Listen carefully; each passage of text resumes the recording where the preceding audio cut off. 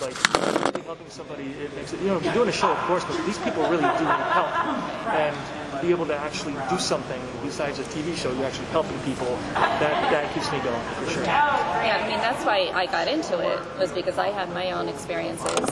So, to be able to go to people's homes or businesses or whatever and just help them and teach them everything that I have been taught and the experiences that I went through, and try to help comfort them. That's kind of why I just keep going. I mean, we've all been doing this for so long. That's why we're doing it. It's not TV. It's because we're just doing what we love, what we love to do, to help people. That's right. It's all about helping people. It is, though. I don't know if that's what keeps me going, because I feel like people have a lot of places to turn for help now when it comes to the paranormal. Mm-hmm. But who they can trust. Who they can trust. Yeah, that's true. Untrusting. Have there been any situations that have kind of lingered with you in terms of helping people? I've done paranormal investigations, helping kind of like contact loved ones, that kind of stuff. And I'd love to know if there's any ones that have kind of lingered or had an impact on you. What was the case of impersonation? A gentleman was in a trailer. Corey. He had post-traumatic PTSD. And the place was so scary inside because there would be loud bangs and loud things that would happen inside his house. And so frightening for him that he had to stay in a trailer next to his house. And being able to, help them out and explain that this isn't that, this is what's going on. We did research that made them feel better. And now he's able to go back into his own home. That to me is a goal. It's absolute goal. Yeah, that lingers with me. That and also the couple we investigated. She came to see us in Jersey recently. Her and the husband. Oh yeah, in New York. New York. I forget her name. Gosh, but it was a case. She was a writer, and they were terrified, and they were going to move out of their house, but then she sent us this long email of like, thank you so much, we're doing everything you said, and now we're like living in a house and we're happy again, and our relationship is back to normal. And if you remember Steve and Glinda, we actually kind of saved their marriage in a weird back-around way. Like when we were interviewing them, and this had nothing to do with our investigation or anything, but they were just being interviewed, and at one point he was like, because they had a lot of marital problems, he was like, this thing's like tearing us apart. And she's like, really? Because I feel like it's bringing us closer together. And he was like, what? It's fucking ruining stuff, And she's like, no, this is like, we have something in common now. And they both sort of looked at each other like, oh. And their marriage, like, somehow that sort of... They need to communicate. And they did it during the interview. Yeah, they did during... but that was, a nice byproduct of the investigation, is that we kind of like fixed their marriage, Yeah. Mine was the couple that just lost their daughter. Oh my God. Which is, I know it's terrible, but it's just something that you always think about. So happy. And somehow there was a communication with her, with the guys, and so it's an awful situation, but. But it helped them out. Yeah, absolutely. Closure, yeah. they thought a ghost killed their daughter. Their daughter died in her sleep. She's 14. She died in her sleep. But she always was writing in her journal that something was coming and visiting her, and like she drew pictures of it. Oh, the journal was horrible. Reading it, oh my God, it's scary. Yeah. Okay, so I'm sure maybe you have asked this question. After your spiritual encounter, does religion or does religion play a part, or does it not? It depends on the person. For me, it does not. Yeah. I believe in, but I think what we're dealing with is more science-based. I feel like it's something to do with that. But, people, when they talk about demons and things, that goes into that religious aspect. But, what are they really? I'm very spiritual, but I'm not religious. I believe in angels and all of that, but I don't go to church or anything, I'm not really into all that. Just saying. I respect all religions, but I'm Catholic. But it doesn't really play into my investigating at all, unless around something that's particularly nasty. Maybe if you remember, there was one case when we had a gentleman with us named Reverend Bean, Bill Bean, Reverend Billy Bean, and there was a lot of bad stuff going on in this house, and he came in and did his. It's the same case with the Was it? yeah. Oh, okay, yeah. And he did what he does, blessings, all that stuff, and he drives out, whatever. And there was like a tangible difference in the house, like after what he did. I don't know how to explain it, but it was even like our film crew who doesn't believe in this stuff. You know, they just sometimes they're like, "You guys are jokes." You know, I'm on a show. Next week I'll be on a show where they're making cars. You know, they don't care about what we They don't do. sign up for Sounds that. like Yeah. And even they walked in, they're like, "What happened? Like, what is going on here?" Like, it felt like, I don't know, it felt like there was a rainbow in the house. It was really weird. But, yeah. But I don't think it has to play into it. It's not like you see some shows where it's always demons, always. Like, nobody's getting possessed and then going, "Oh, that sucks." You know, I hope that doesn't happen tomorrow. It's like you're a different person for the rest of your life. But yeah. Okay, what was the scariest encounter that you had to I have to leave the room for a sec? I think they usually involve like an animal in the wall. Yeah. Like something like trying to attack us physically. As far as paranormal goes, if something's happening, I'm staying there. Yeah.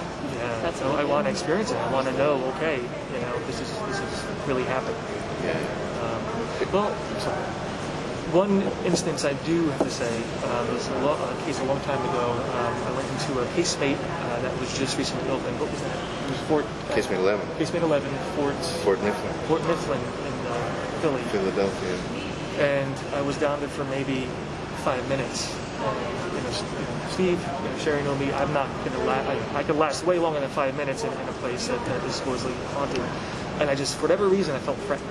And I'm not a psychic. I don't go by that kind of stuff. But I felt like something was there that wanted to hurt me. And I don't know how else to explain it. But that was the one time and only time that ever happened. I had to leave. Not for me. Not the paranormal. Not yet. Yeah, not yet. You never know. I've left for other reasons, like bats. bats, yeah, spiders, yeah. Spiders. Yeah. And that same case, when we were talking to that little girl, I just got sad. You know, it's really sad that she was 14 and died.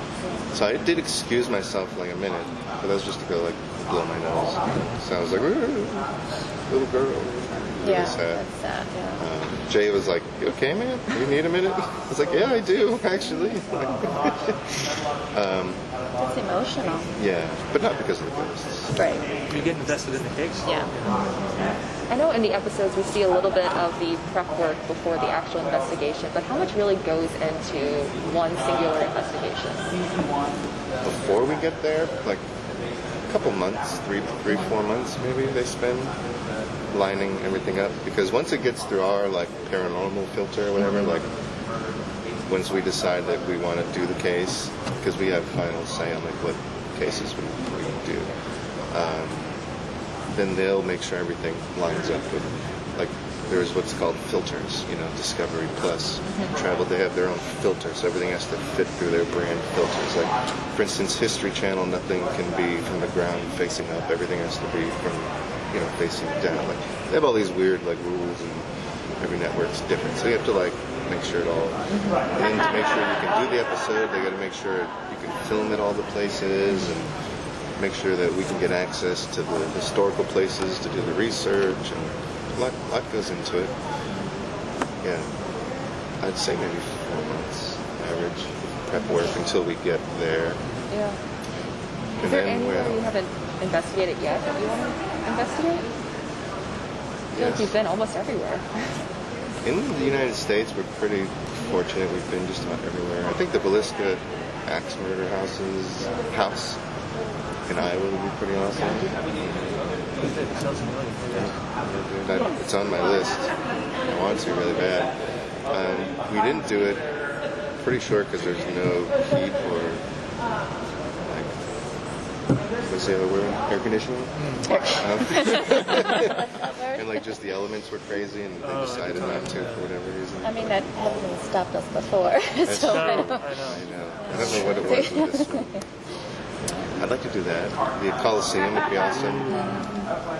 Just because so many people died there. Like 400,000 animals. Like 300,000 people and 400,000 animals in one little circle. It's pretty intense. They say it still smells like iron a little bit. Is that Weird. Sure? From blood, yeah. Wow. Crazy. It's like in the stone. What is that? Bloodstone. Green, it turns to green. Luminol? Luminol. Imagine spraying that place with luminol. Jesus. I wonder if it's, I mean, it must be because they say the bacteria that feasts on blood never goes away. Yeah. So the bacteria would still be You're there. there. Sorry. Sorry. So that's where we'd like to go. Yeah. You guys have mentioned the Discovery and the camera crew and everything. And I don't know if you want to answer this or not. Have you ever felt that the production has gotten in the way of an investigation or changed the outcome somehow? We won't let that happen. Yeah. Yeah, we always have final say. We look at the episodes. Yeah. And again, they always follow us. Yeah. Okay. You know, it's kind of like, this is where we want to go, this is what we're doing, you know, all depending on where the investigation is going, that's where we go. And so it's just them following us around. They do like get in the way sometimes, but in a way like because they're walking backwards in the dark. Yeah. So like they may turn and like hit a cabinet or knock over an antique or something, and so like It's tough. I mean, to be a camera guy, or woman, and you're backing up in the dark, looking through a screen. You know, one of our best friends just fell through a staircase. Oh my God. And he hurt Have his surgery. He has to get surgery. You know, people fall through things. These are old, decrepit places sometimes. So you just got to be careful. You know. Yep. Gets a little, but yeah, the crew never. They will be like, they'll never tell us what to do in an investigation. It's all.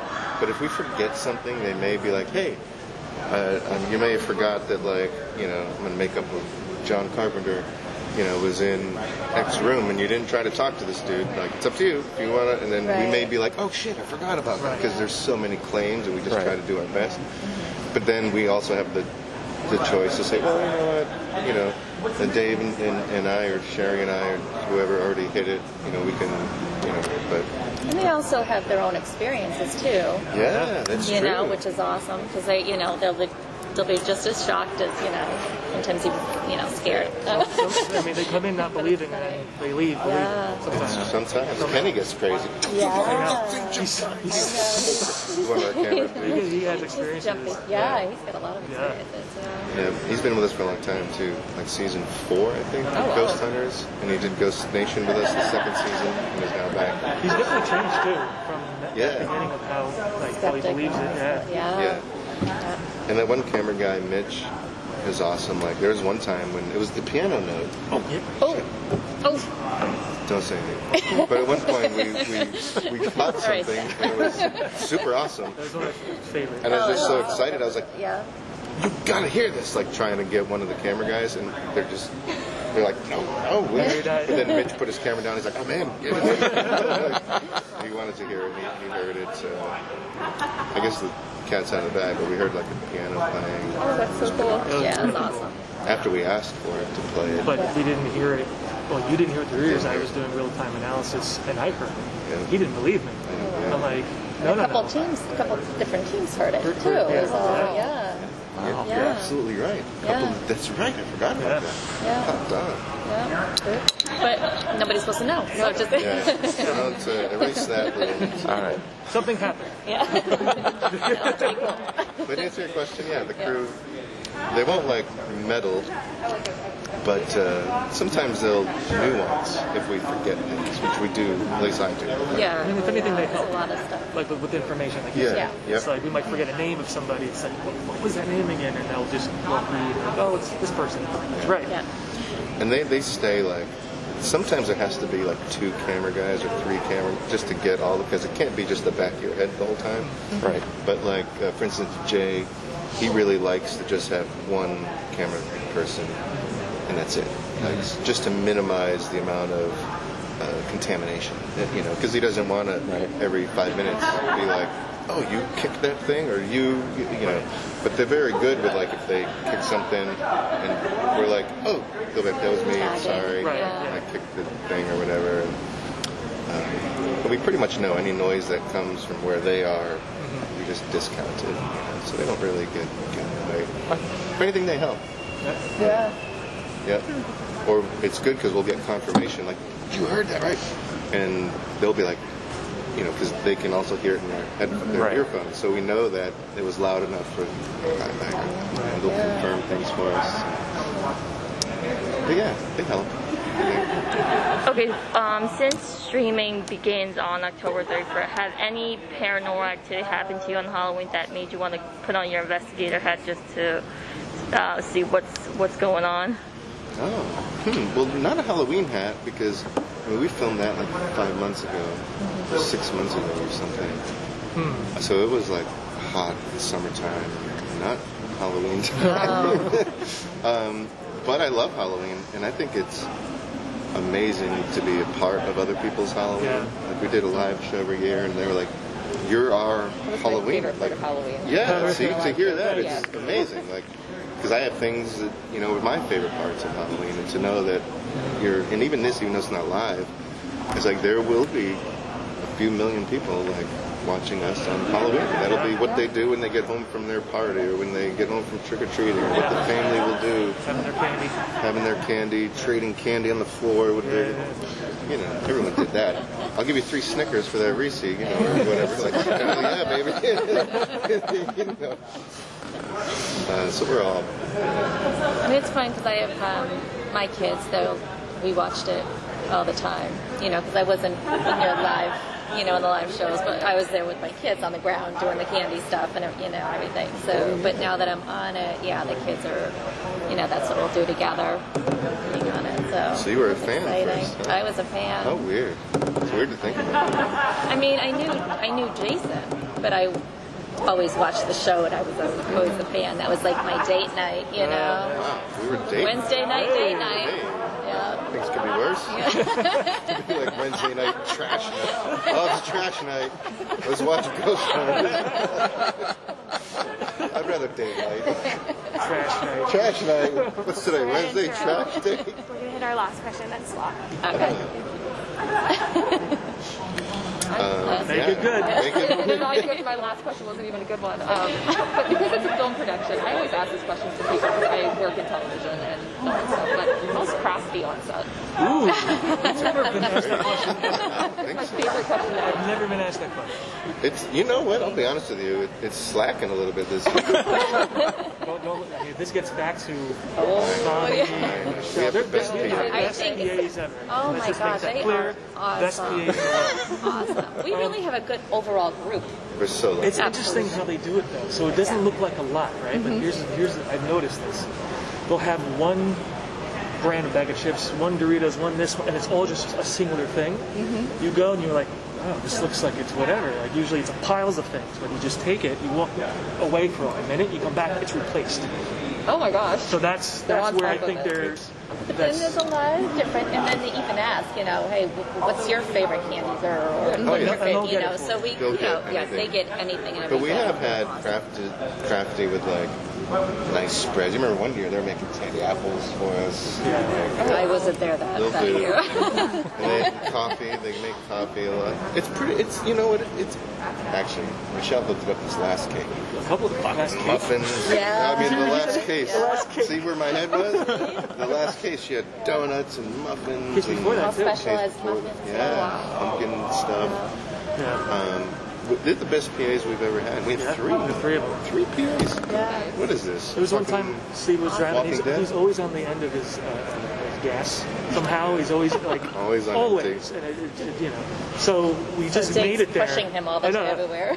we just made it to a scene. It was a case, and I was like, how are we gonna we gotta be careful when we leave. We gotta find a gas station, blah blah blah. So we come back out after the scene, and he parked towards the place, obviously. The car's now like this, right? The opposite direction.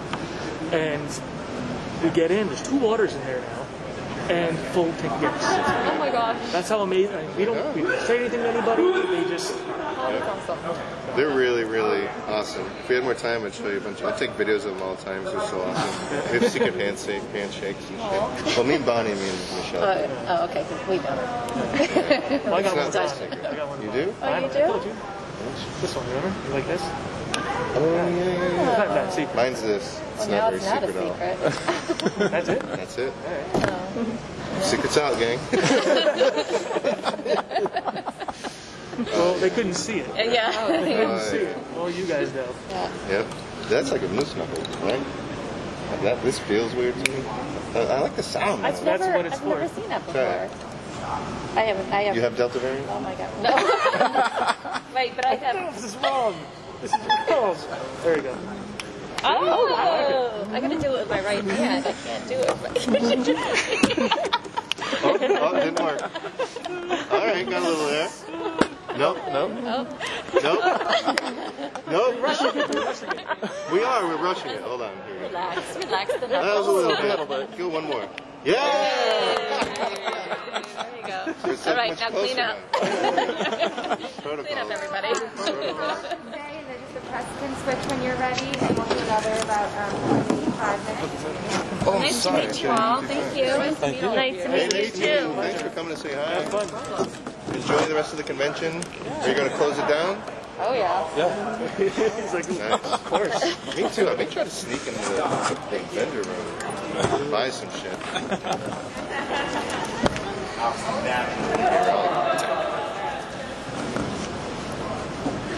How's it going? How are you? Welcome to the cool table. Now you gotta watch out. When you're doing investigations like this, how do you guys deal with skeptics? We don't. So we basically at this point we love having healthy conversations with skeptics, but Right. we're not in the business of proving the existence of ghosts to anyone anymore. You know, when people come to us for help, they know something's going on in their house. We go in and try to come up with logical answers, be them paranormal or not. But if skeptics come to us and expect us to try to prove the existence of ghosts to them, those aren't the people that we want to help necessarily. But we understand it because we're natural skeptics. So Yeah, I think it's I'm glad they bought things. What'd you get? Got her this and an ocarina. Oh, Lizzie, Start playing Zelda songs. Charlotte, please. You bought her an ocarina? That is going to be the craziest. You know what an ocarina is? It's like a shell. Yeah. flute.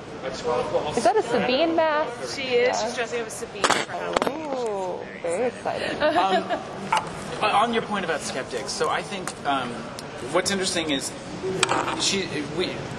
exactly what Amy said. Of course, yes, skeptics are. It's healthy skepticism is good to have. We have it all the time. We don't want to walk in and immediately go, "Oh my God, it's the worst situation," right? And when people come to us and be like, "Well, I've never seen a ghost. Like, I don't see it. Seeing is believing." And I was like, "Yeah, okay. So when it happens to you, if it does, you're gonna know. Even if you're the most hardcore skeptic, right? If something happens to you on a paranormal level, you're gonna go, "Oh, that's weird. Oh, that's what they're talking about," because it's undeniable. So it's okay for someone to not believe, and we do events with lots of people. And some of them believe, and some have been dragged by their, ghost-believing husband or wife, and they're like, "I'm just here for the booze," The booze, get it? Exactly. Thank you. So it's one of those things where it's okay. It's okay to be skeptic, and we're not here to argue with anyone. We're just here to live our truth and talk about ghosts. And also, I think another thing is we never speak in absolutes. We'll never say what a ghost is, where it comes from, that they absolutely exist. We don't know what a ghost is per se. We've just chosen to kind of give it that name. Right. But we've seen so many crazy things that defy logic, spiritual, paranormal, or otherwise, that we'll never say we know exactly what it is we're dealing with. We know that weird stuff happens. That's the extent of our Like of our knowledge. weird, really weird stuff. things occur, y'all. Yes. Yes. Yeah. Great. So do both of you have any experiences that have really stood out to you that you've personally experienced? Many.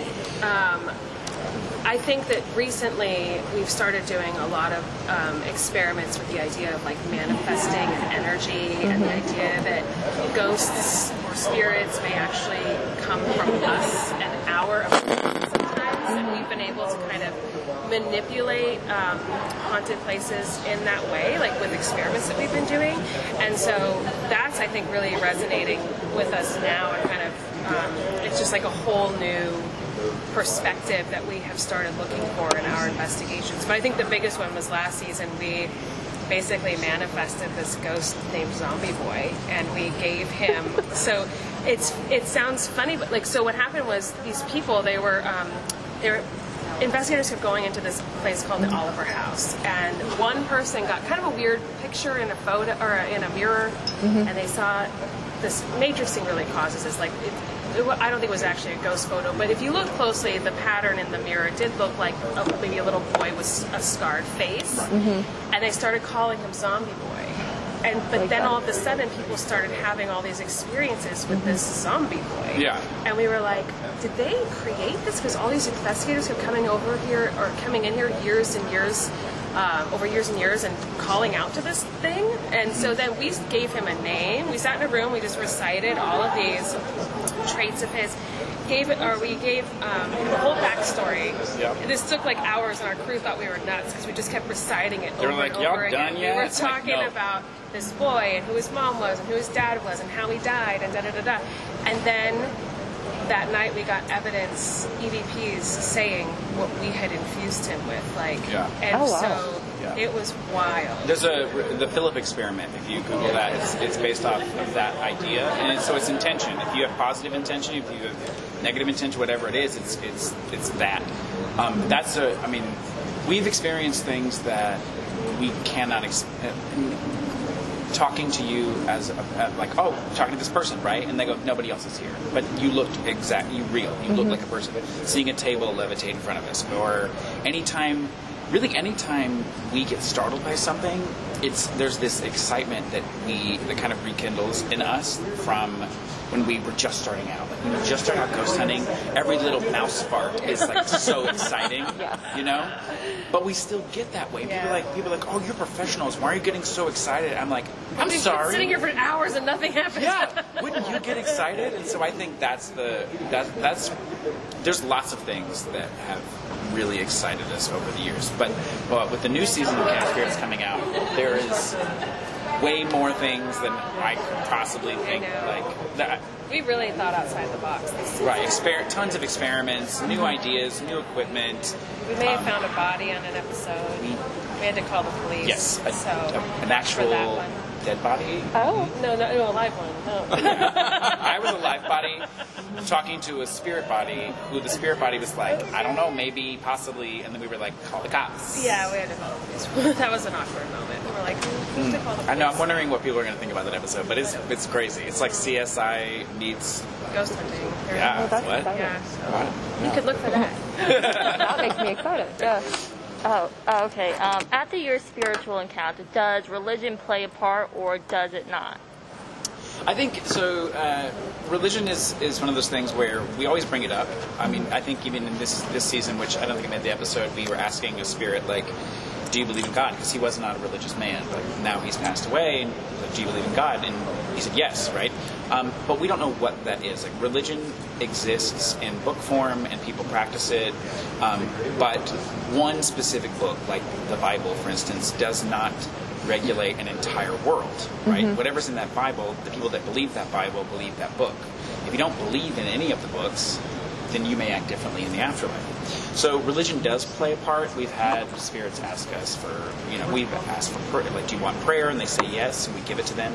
We don't know what it is, but we may say the Lord's Prayer or something universally recognizable, because we can't pretend to know what their religion is if we don't have factual history information based on that. Right. I mean, it motivates how we handle an investigation for sure. You know, if someone tells us that someone was a very devout practice or very devoutly practiced a certain religion, we would, of course, draw on that in our questioning.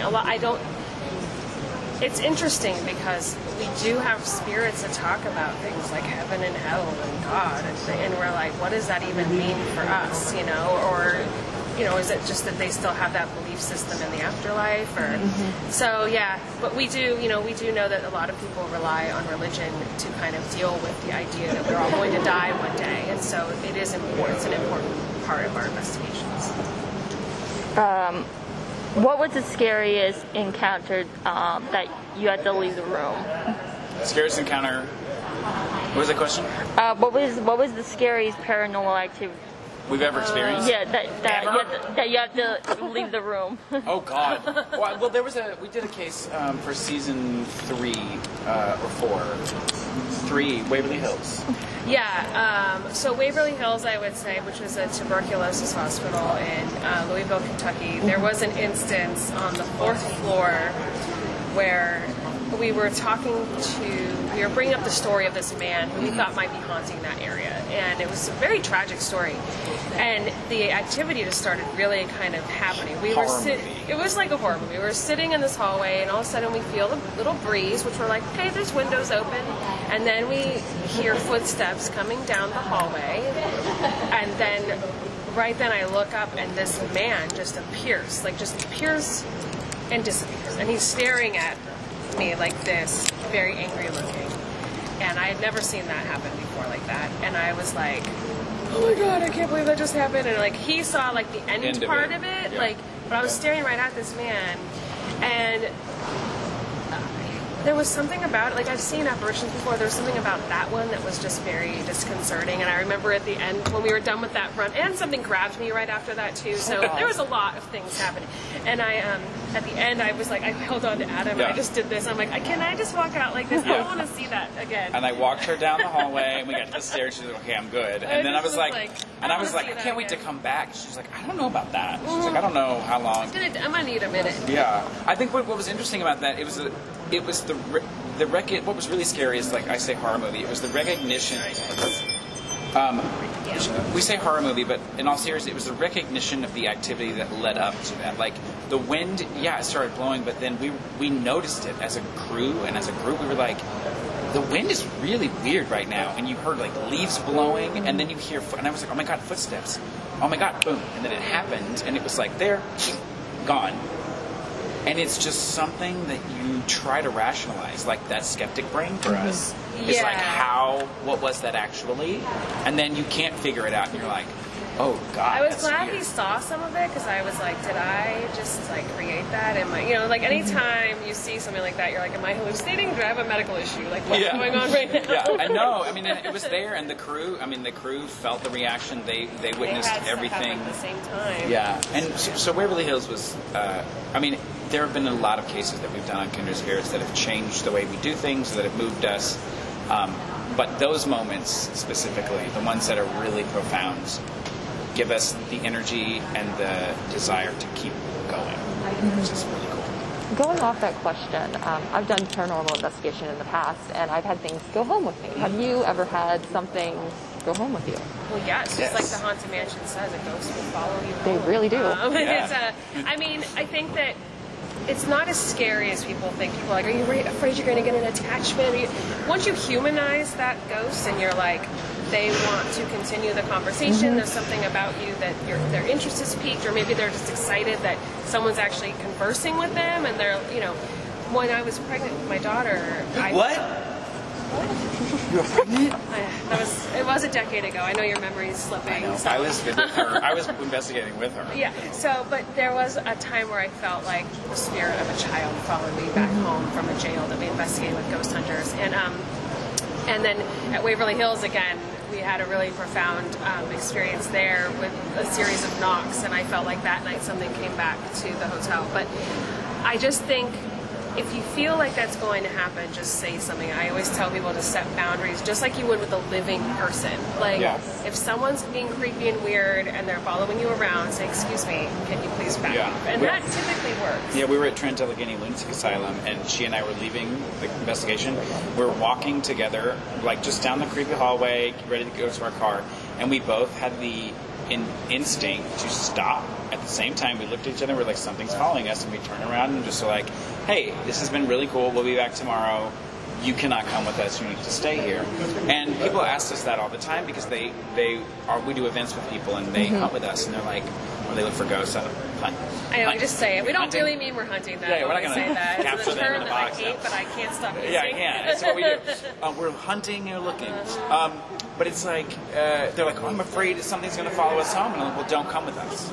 Because if they're intelligent, they have intelligent thought, and they can seemingly do what they want, travel, what's to say they can't come with you? You know, you can be firm with them and give them boundaries, which you should do if you're afraid. Set your own boundaries, just like in a normal person. Like, excuse me, miss, you cannot come home with me. She was going to. She I know. looked I like see she was you. ready to follow I'm recognizing it. Do not come home. See, it's just like that. It's just like that.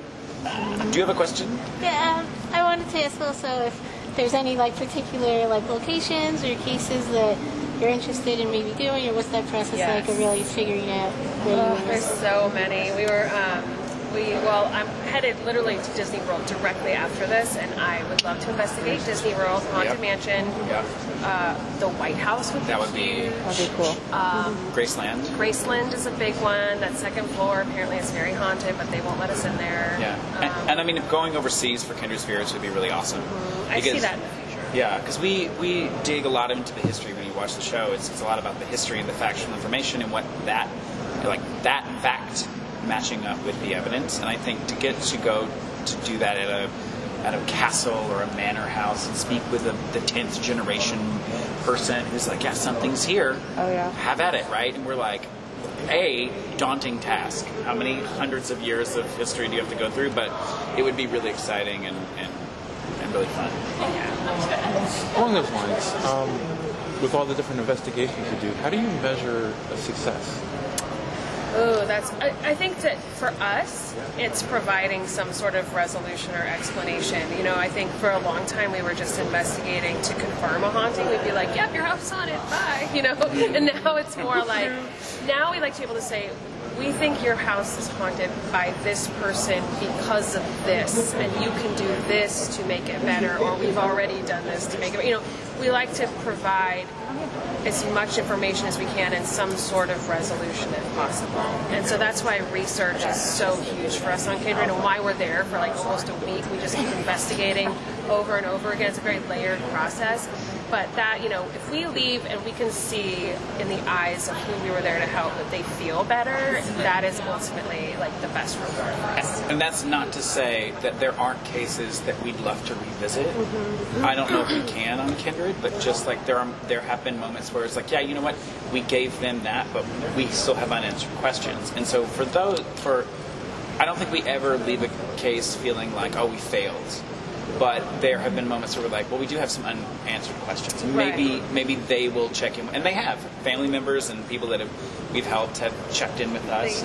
We love our family. Right. And we just got quilts in the mail from a woman that we helped in this season. Yeah, she like literally made us quilts, and they're like huge and amazing. They're amazing. And then she writes me occasionally in an email, and she'll say, you know, we talked about a spirit that might have been in her basement. She was like, yeah, I said hello to him today, and he left me alone, and I've been making stuff all day. Or the dogs came to the basement for the first time in 3 years. They would never go down, and they're sitting next to me. I can't believe it. Like, things like that. Cool. And, we're one big Kindred family. Yeah. Hence the name. Kindred Spirits. Spooky name, right? And we'll wrap now and just do a couple last questions at the top for everyone, if that's okay. So if you have any last questions, we can do it then. Amy, if you want to just speak and sit up. We were sitting in like a cool seance table. Oh. Seance. Was honestly Like you guys never left. Just I know.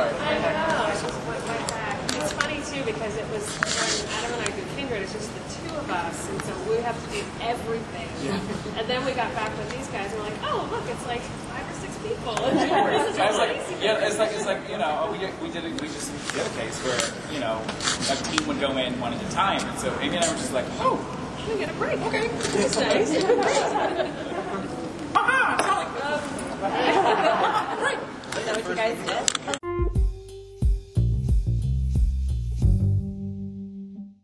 Hi, how are you guys doing? Mind a little. I'm good. It's probably a little easier to hear us if we don't have our masks on.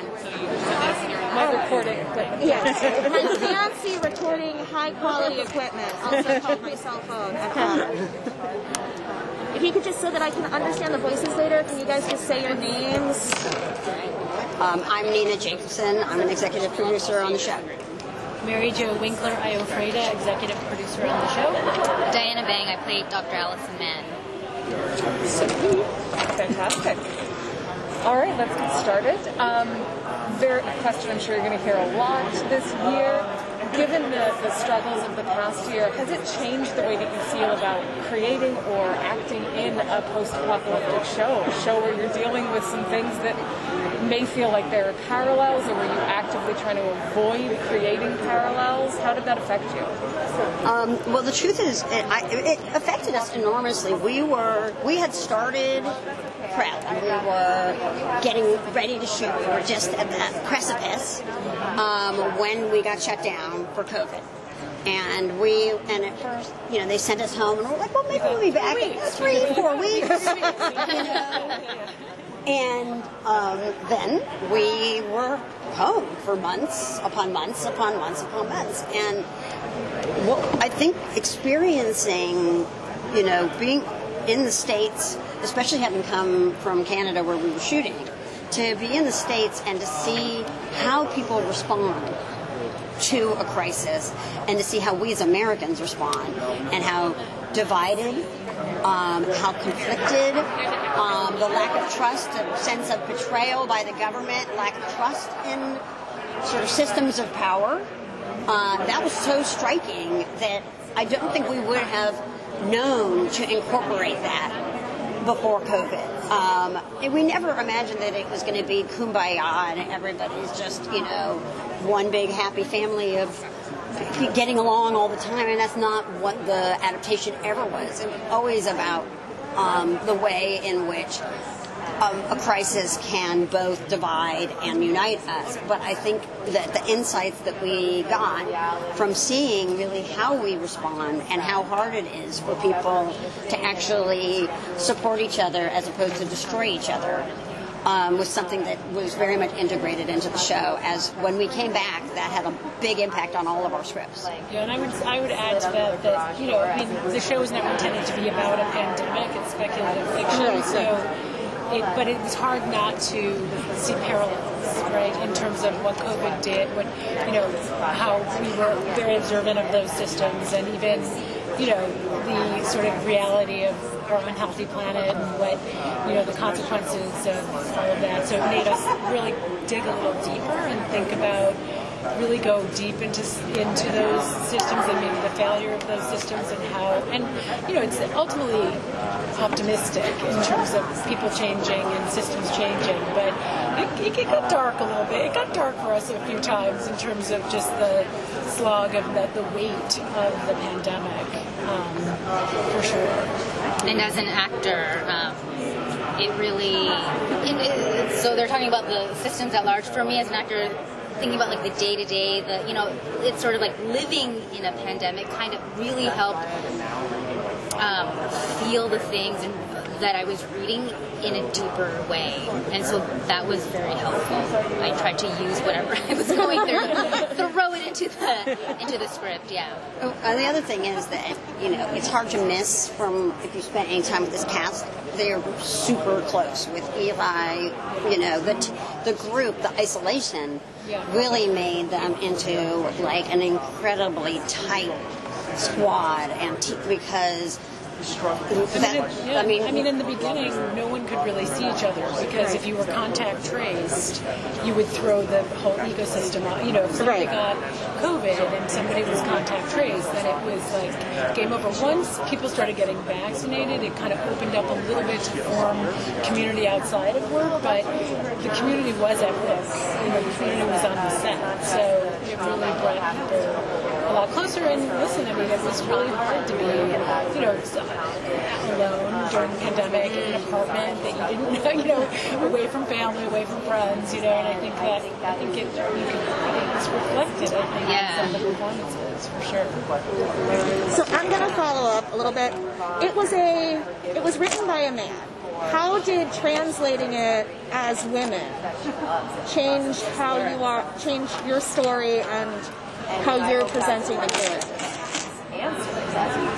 I feel like Eli, who's the showrunner, Eliza Clark, she really, when I talk to her, like, she's very interested in, like, escaping the binary, kind of, like, going beyond sort of the scientist trope and making Dr. Alice Men not someone who just comes in, kind of is unfeeling, is like science, science, science. It's more someone, like, who's passionate, who's charismatic, who is a full human being, and I think in that way having her perspective really helped in terms of my character. But definitely, the show is much more gender diverse, and I think that is one of the big differences sort of between the source material as well as from this series. Yeah, I think Eli's kind of really sophisticated, appreciation of the opportunities to adapt this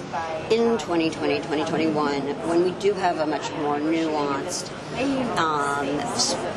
sense of gender diversity and the spectrum of gender identity. It made it so much richer. But I think also as a woman, she and we were interested in the fact that, women can still uphold patriarchal systems of power. It is not like the patriarchy dies when everyone with a Y chromosome dies. The patriarchy is a very, very resilient system of power, as is white supremacy, and to have, I think, that ability to kind of understand how that all can occur without it being if it were women, they would just do this, which I think is much easier to sort of simplify when you're looking at it from a different perspective. But as a woman, I thought, Eli really, and our team of writers who were a blend of different kinds of people, brought that level of nuance that might have otherwise been lost. So the female gaze, I would say, Eli was really, what was important was to write it through the female gaze, even though the original source material was written. Yes, things like the Spanx and things like that you would never, a man would never notice. I love the Spanx. Thank you so much. Thank you. I know you're like. Hi. Would you just mind saying your name so that we can distinguish the voices on recordings? I'm Olivia Thirlby. I'm Elliot Fletcher. Perfect. Thank you so much. I would love to start. So we're nearing the end of the series. I feel like we're at a very pivotal point with the October 11th episode coming out. Can you tease any major growth that your character faces in these upcoming episodes in the second half of the show? I'll give this tease. Sure, you do. Episode 8 is going to be a big episode for the two of us. That's my tease. That would also be mine as well. Yeah. Thank you. And if you could sum up the rest of the series, either as a whole or for your characters in one word, would you be able to? Could I use two? You can absolutely use two. Buckle up. I think my two would be, I'm doing two. Find yourself. I like that. Yeah. Deep. Sorry, guys. Bringing it down. 5 words that you would describe the series. Did you say 5 words? 5 words. Ooh, I like this. There's a lot of word games. 5 words you describe the series and why. 5 words to describe the whole series.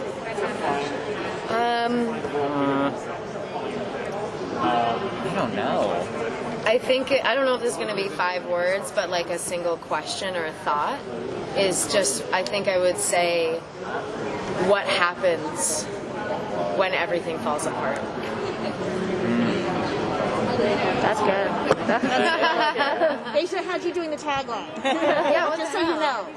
Well, maybe you guys, these are all our amazing PR people. Maybe you guys can just tell them.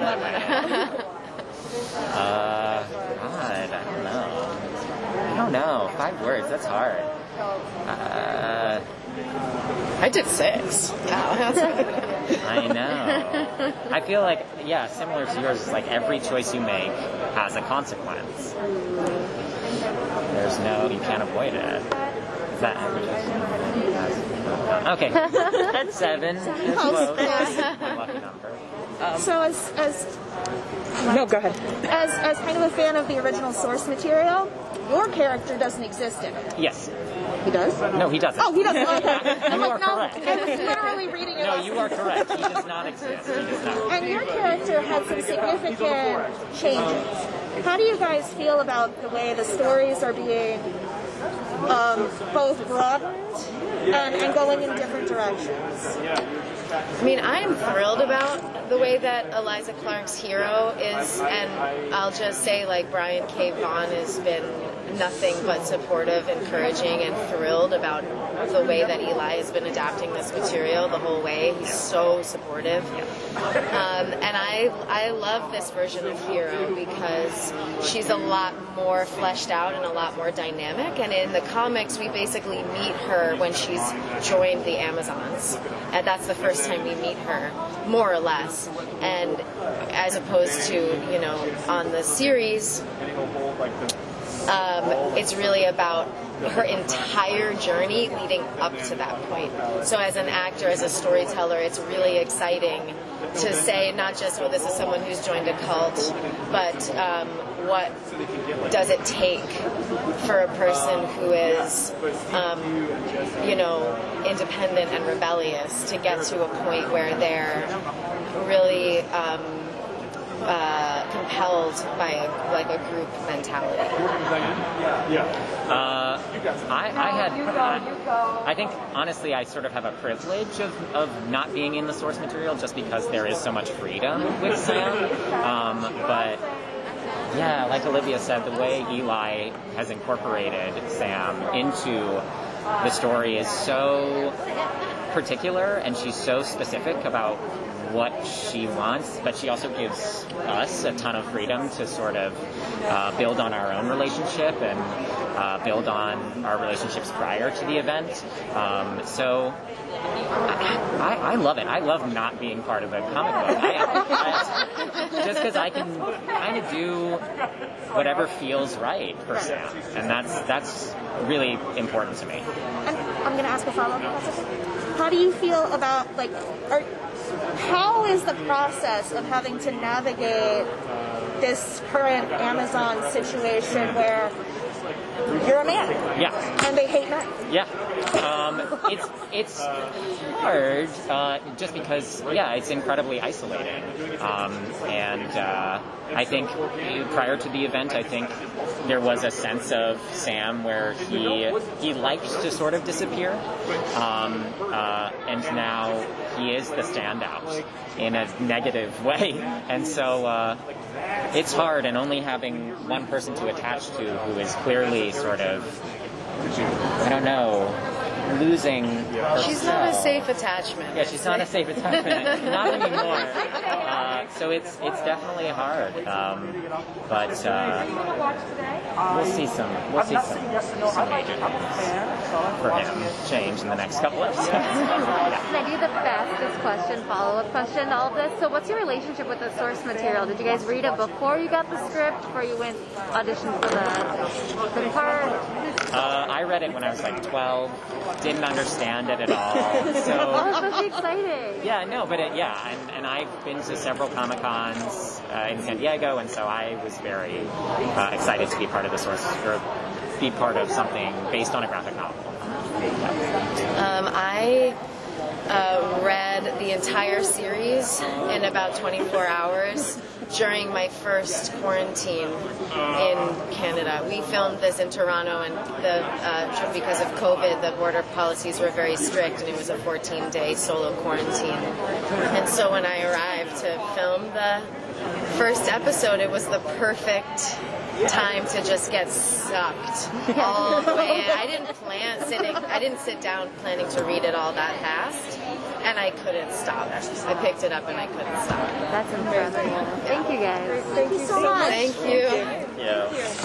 WhatsApp group, and like a couple of days ago, I can't remember who asked, but they're like, "Hey guys, are we dressing up for this?" Amber. And I was like, "Oh, we're gonna cosplay. Like, this is awesome." And I was like, "Send a picture of your outfit and this and that," and then like people started sending pictures like, "Oh, dressing up." I was like, "Who are we gonna dress as?" Oh, that's next year. You guys, sorry, just mind saying your names so that when we're doing the audio later, we can line those up correctly. I'm Ben Schnetzer, and I play Yorick Brown on Why the Last Man. And I'm Juliana Canfield. I play Beth DeVille on Why the Last Man.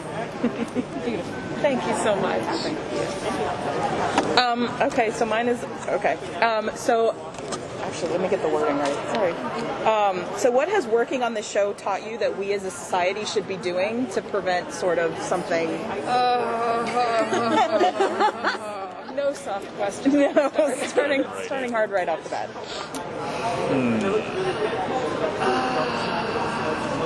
Well, one thing, Eli and the writers' room did a ton of research on the sort of logistical outcomes of an event like this happening in real life.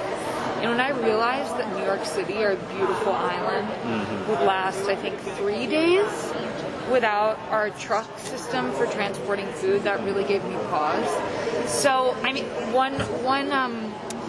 I just think that the way, in many ways, the global economy and the global world we live in, it offers positive outcomes, but I think also it makes something like this happening feel very daunting. We have no means of really living locally or surviving in an actual community. And so I don't know, I guess we should all become locavores and get off the grid. Maybe I'm like a what are those called? Doomsday prepper? Maybe I'm a doomsday prepper now because of the show. Yeah. I mean, like, this is kind of the actual day-to-day experience of working on the show itself. I actually, Mary Jo Winkler, Freda, who's one of our producers, really kind of championed a green initiative for the production. And it's the first production I've ever done that had such ambitious kind of green guidelines. And it was so much easier than I think anyone thinks it is. But like just having compost bins, recycling bins, PPE recycling bins, like landfill, but like just making sure everything's clearly marked, having some eco kind of set monitors to just like, if you don't know if this is recycling or a landfill, they'll just tell you. They'll give you, having water refill stations so that people don't have to, on a movie set, there's a million and one plastic bottles that people run through, and then you forget if it's yours or theirs, so you drink it half of it, and then, but having no plastic, like having a plastic-free set, like that was really inspiring and really nice to see that, like, the endeavor doesn't have to be inherently wasteful, like it can be quite resourceful. And so I know it's a little bit of a curveball way to answer the question, but that was just something that came to mind.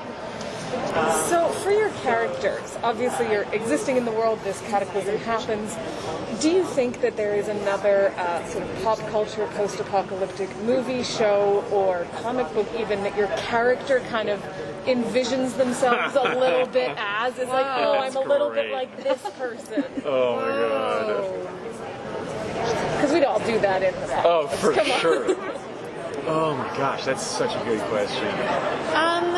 I hadn't thought about that, and I'm not an aficionado of comics, so excuse me if I give you some like sort of lame answer, but I think that my character is probably, she's in her late 20s, and there's something kind of like Katniss Everdeen about the situation and the huge disparity between those who have access to anything and those who don't, and this sort of, maybe like Hunger Games after, doesn't the Capitol fall or something after and there's more chaos.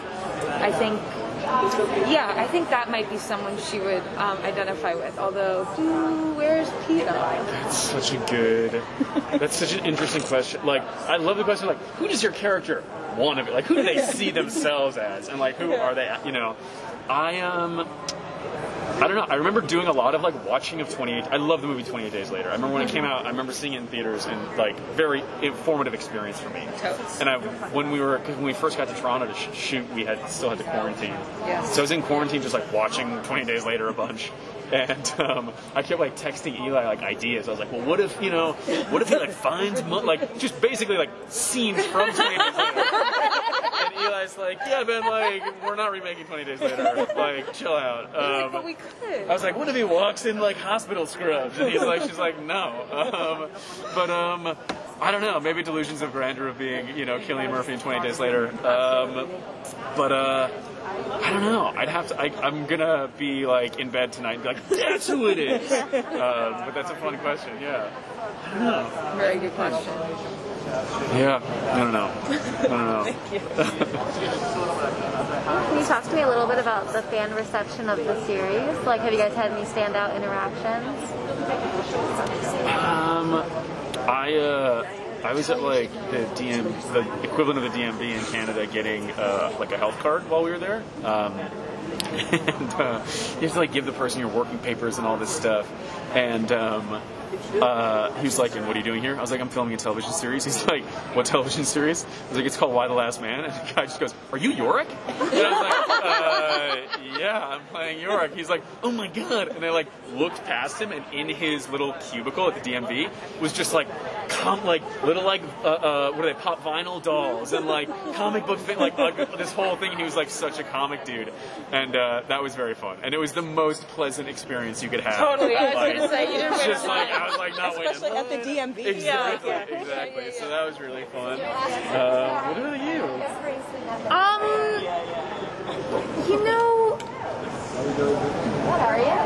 I mean, I've been on Twitter a lot. Is that a good life choice? Exactly. That's why I said it with a little bit of apology. And it's sometimes if I'm feeling sort of like, okay, let's see what's out there, I roll up my sleeves and I type in Why the Last Man. And it's just amazing to see. There's so many languages I don't understand. People who all over the world who are watching it and writing about it and connecting about it. And I'm new to Twitter, so I'm not really used to seeing that kind of scope of interest or and so that's been really cool. But and then I walk by people and they're like, "You're on the show. Yorick is great." And that happened like two or three times. So that's what I got. Oh hey, what's up? What's up, Ashley? Yeah. What's up, 355? So the question is, have there been any particular fan interactions Oh my God! I bet you've had some. that have we got it. resonated? Oh, you guys gotta go. I'll think about that. Okay. Yeah. Thank you guys. Thank you. Bye, Thank Ash. Bye, y'all. Be good. Thanks, you too. I'm gonna. I know. Tonight I'm gonna be like. Figure out the answer. Just be like. Yeah. So dreamy. I'm talking about Juliana. Just look at. Oh my god, he looks good too. Hey. Hi. Is it just you? Oh yeah, it's just me. So I have a fan question that I have to get out. Yeah. And this is one where it's like, this is going out to a very specific community. Okay. Do we get to see 355 knit? Knit. Yes. Because she had the knitting needles Yes, at she the did. beginning, and Yes, there's she did. a huge panel where she talks about it. Just a yes or no. You're good. Yeah. You do? I don't know when, but I'll make sure of it. I told you it was a very specific community. No, yeah. I had the same questions too. This is coming from a similar question I asked previous. 5 words that you could describe the series. 5 words that I would describe the series. And why? And why? How about 5 words ending in the letter Y? We'll do sexy. We'll do gay. We'll do jazzy. Jazzy, sexy, gay. We'll do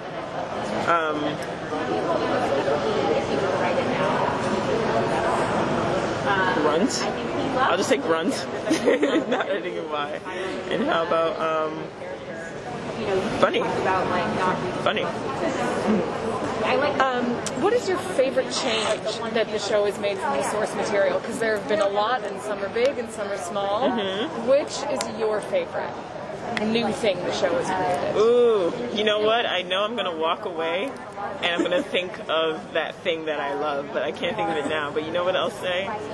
I really love, one of the things that I love is an origin story that has nothing to do with my character, so I'm not going to say it, and we're not supposed to know yet. But, yeah, you'll see later.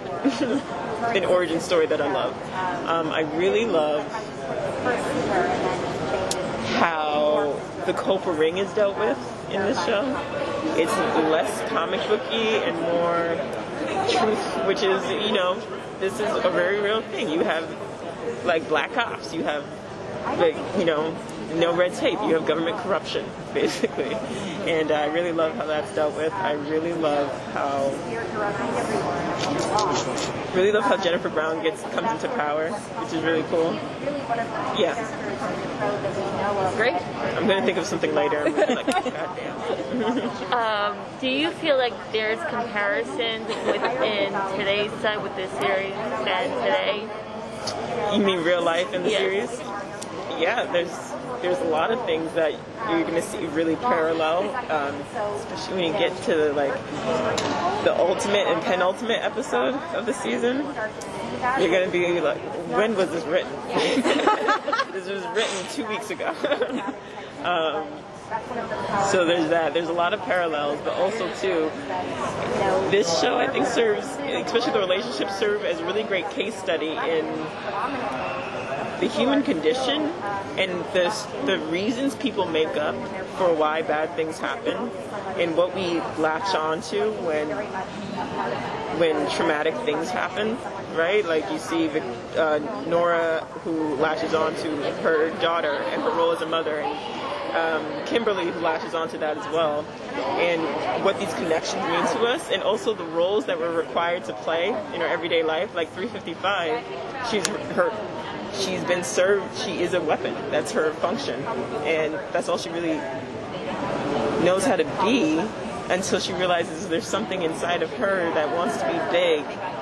I really love the dream sequence in episode 4 because it's the first time you see her use her mouth to not lie or use her body to not fight, or and she can do a whole lot of other things too. She's multifaceted. But yeah, I'm excited to get to explore that. And to follow up on that a little, how has the experience of filming in the pandemic and all the delays, how has that informed your character and how you're acting? Like, has it had a huge impact? Well, I came on after the pandemic, like after the last big delay. So I was fairly new to the show. Me and Olivia were both replacing 2 other people. And just the idea of shooting in a pandemic, though, specifically, we were in a city in Toronto where we were shooting that was shut down. There were 0 distractions. We were all away from our family. The border was shut down. We couldn't come and go. So it really kind of made this like hyper-focused tunnel. And we kind of all had each other to lean on in that sense. And we also had the first 6 episodes available to us, which is not a luxury that TV actors ever get. So that had a lot to do with the focus and experience of making the show.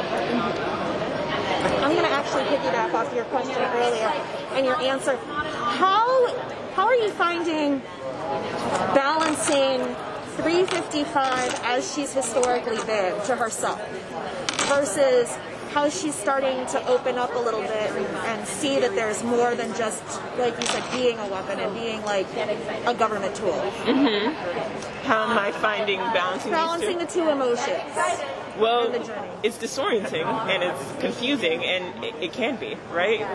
One of the that's part of also playing the character, right? She's figuring out, I have these feelings for York, I also have these feelings for Allison, I'm not supposed to feel these things, I'm supposed to focus on my mission. Also, I want to be big, I want to be vulnerable, I want to understand myself better. And I think that's also something I experience in real life, as do we all, like day to day, moment to moment. And what I love too is that she doesn't know what she's doing necessarily. She's never done an apocalypse before. she can be bad at it, you know. But what I loved about her too, that I wanted to adopt was in my own life, was her decisiveness, right? And how she commits to even bad decisions. You see in episode 5, she breaks the satellite phone. Fuck it, we're going with that now. I already did it, and there's nothing else to do. She lies to Alice in New York. Well, what do you want me to do? I'm not apologizing. I did what I had to do. It's great. Does that answer your question? It does. Okay. It's a balance in the character where she's hardcore and like also not. So. And Eli and the directors are such a great resource. Eli, all the writers too, are such. And I can always put my input in too, where I'm thinking, why does she do this? Does she have to do this, or maybe this moment looks more like this? It's really lovely to be such a co-collaborator on building a human being. Have you read the comics before you auditioned, or? I read the comics right before I auditioned, like for the audition. Actually, I got the audition on a Thursday. My self-tape was due Monday, and I spent Friday, Saturday, and Sunday just watching this YouTube show that explains the comics panel by panel. And I'm so embarrassed because I looked up this guy's name and I wanted to give him a shout out, but I can't remember his name. I need to just message him on YouTube or something to say, hey, thank you. And then I went out to the comic book store. I got the first volume. I enjoyed it so much. Got the second one, and I read all of the volumes with zero expectation of getting even a call back. It was just a fun read, and yeah. Do you have any one word that you would use to describe the end of this season? The end of the season? The end of the season, yeah. Confrontation. That's a good word. Global confrontation. Okay. That's all the time we have. Yeah. I think a better word would be collision. Thank you. Post-apocalyptic world. Changing things up a little bit. Getting crazy. Hello. Hi. We're audio recording, so just so that those of us who are going to listen to it later can put the words to the right voices, can you guys just say your names? Yes. Amber Tamblin, I play Kimberly, and I'm Eliza Clark. I play the showrunner. That was hilarious. I do. That's what I play. That's a role I play every day. Is that hard? Yeah, it is hard. Do you want me to It is pull hard. this It is hard. Thank you so much. Can you talk to me a little bit about the reception you've received from fans? Has there been any standout interactions? Oh. Either in person, online, whatever. We have. This is our big debut. That's why we're so dressed up. We didn't have a premiere because of COVID, so we fucking went for it today. We've been doing live tweets, which have been really fun. It's been so fun. And Instagram Live, which is my favorite thing we've been doing, which is just sort of, just getting together and talking about the show and shooting the shit, hanging out. Yeah, we usually do. We're trying to become Andy Cohen. We're trying to give him a run for his money. Yeah.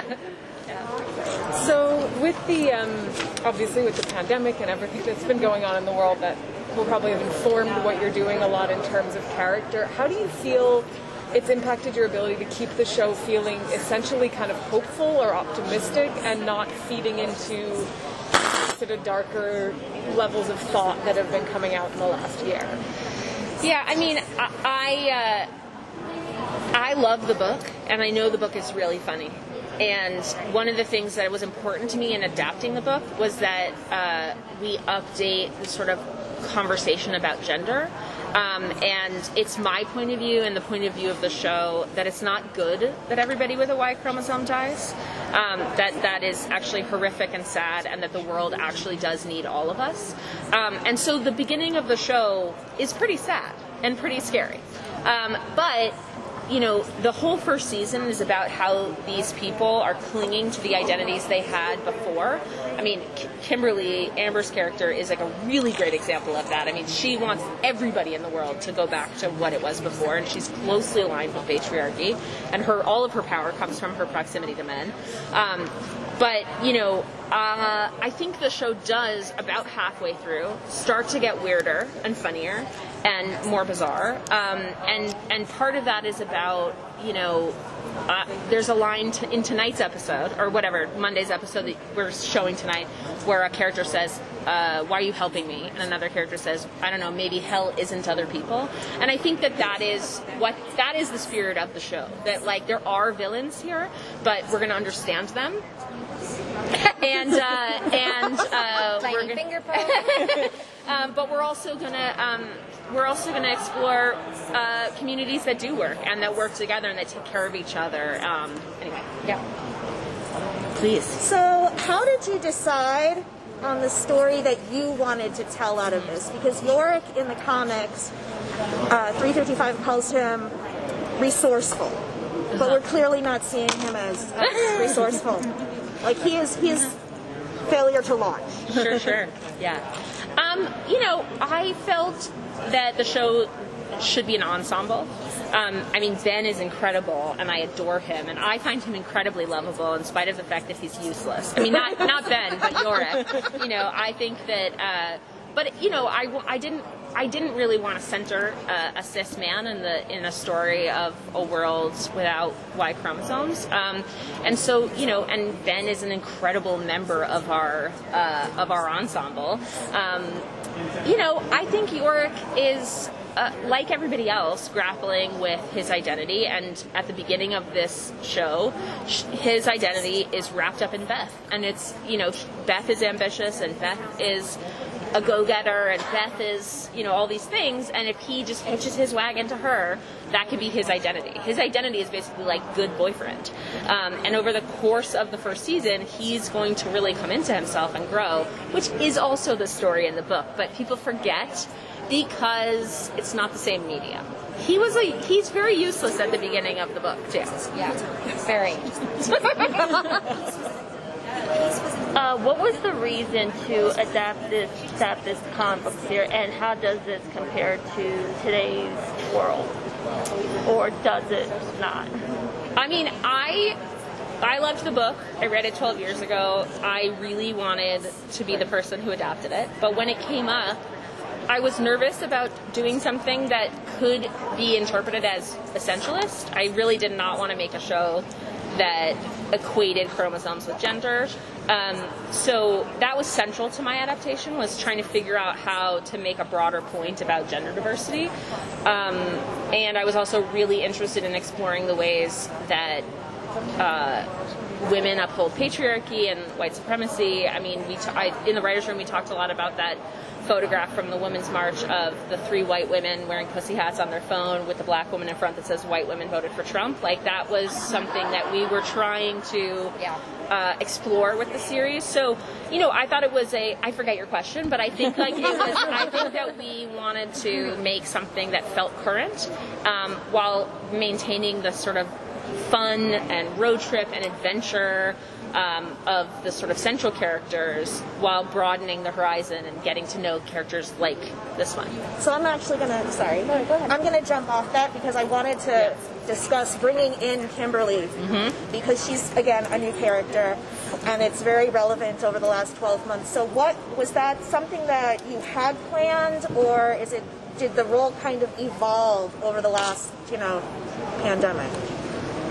I mean, I think it was like a collaboration with this incredible woman who is like both an amazing actor, but also a writer and a director in her own right.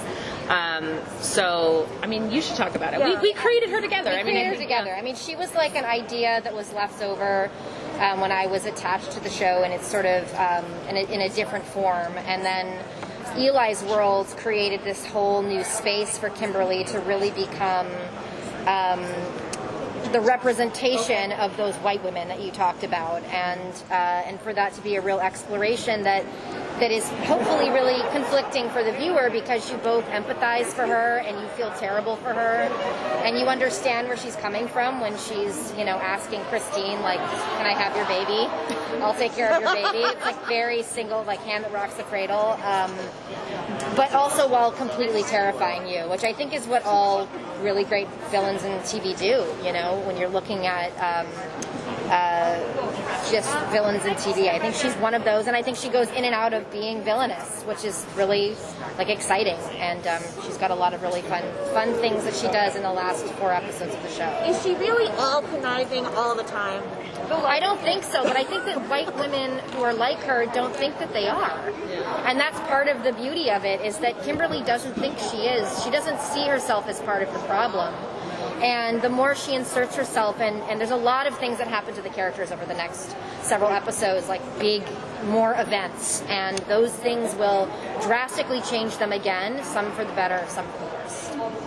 But I don't think I think one of the things that's so beautiful about Amber's portrayal of Kimberly is that she's not conniving all the time. She is, I think when Christina's having what she thinks is a miscarriage in that bathroom, and Kimberly's trotting on her little penguin heels, that's genuine.